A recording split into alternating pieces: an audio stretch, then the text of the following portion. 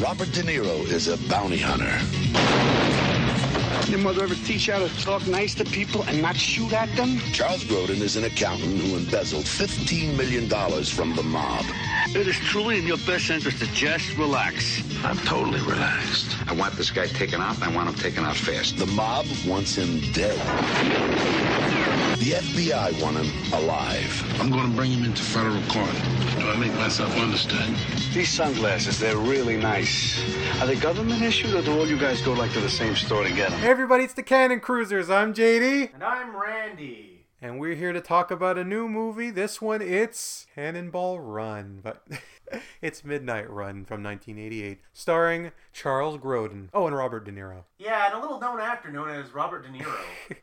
Yes, this is an action comedy, kind of a buddy cop thing, from the director of Beverly Hills Cop, of all people. Yes, and in a fun connection to our previous episode of Toy Soldiers, the director of Toy Soldiers also worked with this director as he wrote Beverly Hills Cop. Yes, it's the 30-year anniversary of this movie as well, so it's a kind of a little bit of an event. Yep. So, Randy, what would you describe the plot as being? Planes, trains, and automobiles with bounty hunters and mob bosses. Yeah, that's pretty much it. So the basic premise of the film is Robert De Niro playing Jack Walsh. Jack Walsh has to travel cross country to capture on the run former mob accountant the Duke Mardukas. Jonathan the Duke Mardukas, played by Charles Grodin, and bring him back before midnight on a Friday in order to so that the Bales Bond place doesn't go under. And after mishap, he ends up all over the place trying to bring the guy in. Yep, with the FBI on their tail, and the mob, and a bounty hunter, and it's a good plot. It's action-packed. And it is planes, trains, and automobiles, but with a mobster and a bounty hunter. Yeah, there's quite a bit of a cast in this one, though, isn't there, Randy? Yeah, this is probably going to be one of the most extravagant casts, I guess I would say, that we've seen in a movie so far in our little run of the Cannon Cruisers and such. So, as we said, we have Robert De Niro, Charles Grodin, Dennis Farina as Jimmy Serrano, the big mob boss, Joe Pantoliano as Eddie Moscone, the Bales Bonds, as well as not that many other biggie names, but they're all faces that you recognize if you saw them, because they've been in a lot of movies, and a lot of television shows. Especially around the 1980s. It was a pretty packed decade, and this was one of the many action comedies from the 80s, and it's unmistakable. It's unmistakably 80s. So, Randy, with all that out of the way, what were your impressions of the film? I liked it. He liked it. I bet you didn't see that one coming. What did you like about it, Randy? What was your... Well, even though it has that sort of tried and true plot, like it's a road movie overall, it's there's such a great performance, like such great chemistry between the two principal actors, and everything just works. It's a funny movie. Yeah, it is. And they're both straight men. Neither of them are the goofy sidekick. It's just they're both straight men playing off of each other. Yeah, the goofiest characters are actually mob character and a bounty hunter, basically. Yeah, and a bounty hunter.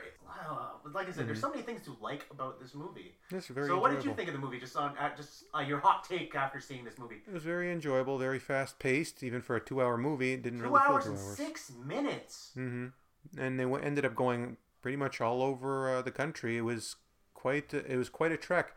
And even at the end, it came to a bit of a conclusion I wasn't quite expecting for a movie like this. Yes, it was a conclusion. It was an ending with heart. Yes, it was. Characters even completed character arcs for an action comedy. That's good stuff, especially for a comedy, which we don't see that often these days with complete character arcs. And I just have to add, though, that as a comedy, it's not the constant laugh out loud, slow burn comedy where there's just a lot of little things that build up and repeat and get funnier every time. Yeah, sort of like screwball. Sort of like Plane, Trains, and Automobiles. Yeah, it's not a screwball. That's not a bad comparison. It's like we'll keep coming back to them, but it's not a bad comparison for this film.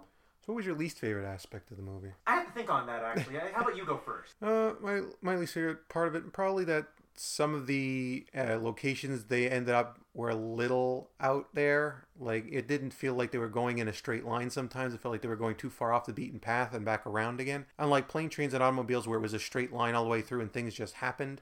This one kind of felt like they were going a bit out of their way sometimes to find new locations. Not that they were bad or anything, but it just kind of took me out a little bit. But I found that kind of added to like the chaos of the film, that you weren't sure exactly. It's like every setback is them getting pushed out of the way to out of the way places instead of a straight line. A little bit out of the way. And every setback is made because of FBI or the mobsters or somebody making a mistake. If nobody got involved and just waited at the finish line, this movie would have been one and done. The FBI and the mobsters could have just fought it out. Basically, everything they did ended up benefiting nobody except themselves in the end. That's it.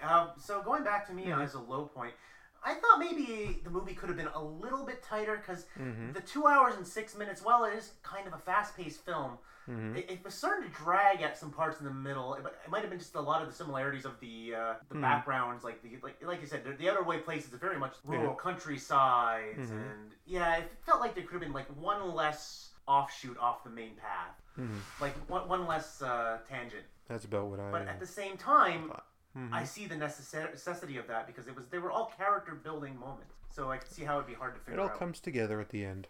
But I don't have a lot to dislike on this movie.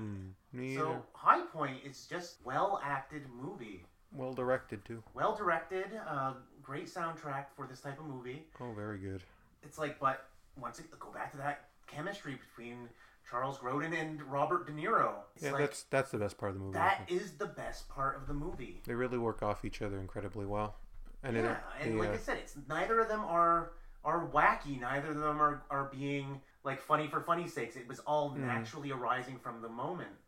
Like, for instance, I'll bring up a scene that's kind of a weird scene that's really shows this, is that after a big fight, after betrayal, it's like first Robert De Niro says, I promise to let you go, immediately arrests him, and then Charles Grodin tries to leave him behind after they just had a bonding moment, and they have him handcuffed and on a train, and he goes, I'm not going to speak to you for the rest of the trip. And so you just had to cut to Charles Grodin sitting there talking to Robert De Niro and just doing all his replies, and then finally just looking at him, and what I had found out was actually an improvised line. Looks at him and goes, so you ever have sex with an animal? There's some of those chickens back at that Indian reservation were quite some lookers. And then they just cut to Robert De Niro sitting there trying not to break out laughing, and he straight off improvised the line right there, like, yeah, there were a couple of chickens, and then they both start cracking up. Yeah, it was a good performance, good nice lines. Little character movement. There's a lot of nice little character moments. But my favorite line is probably the last one of the movie. Guess I'm walking. Yeah.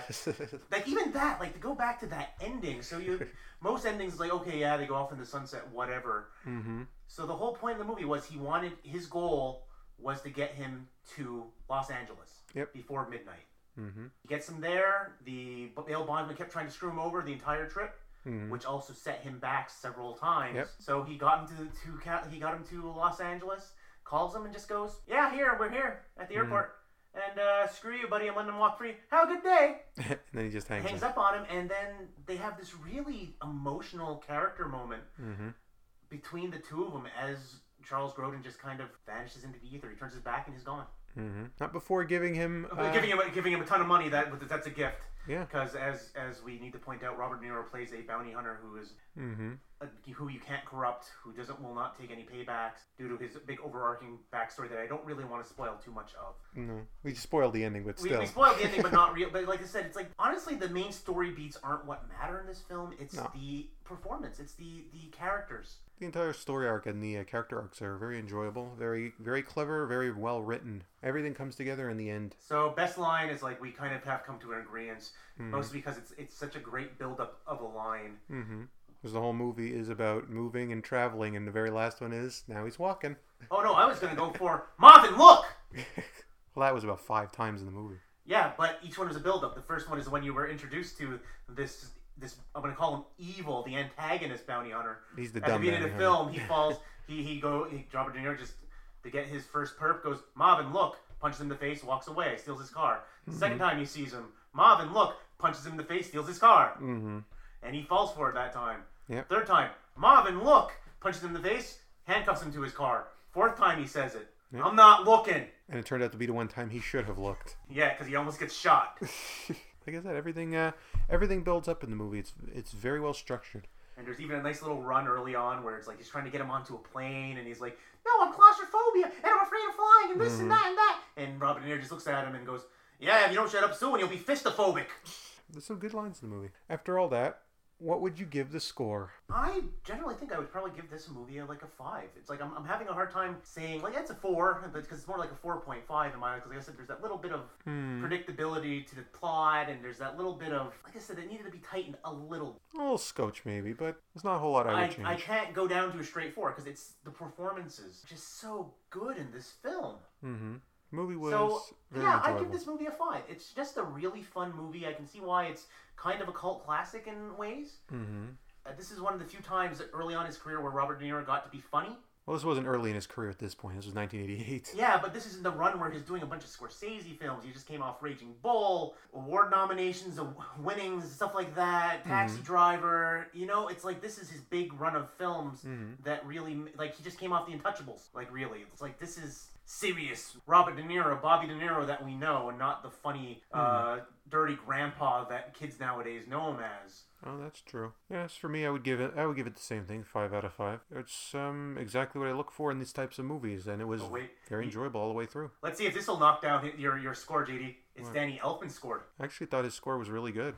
It was probably one of the best scores we've listened to on this whole podcast, because it was very engaging, very thematically resonant, and it was very catchy at the same time. Every part of it. I thought it was probably one of his best scores, I think. I just thought of that other little thing that I kept laughing at the whole entire, him stealing the FBI agent's ID, making a fake ID, and then everywhere he goes, it's like, "Hey, I'm FBI, Alonzo Mosley," and then every time they follow him, it's like, "Hey, there was just an FBI agent here named Mosley. Related?"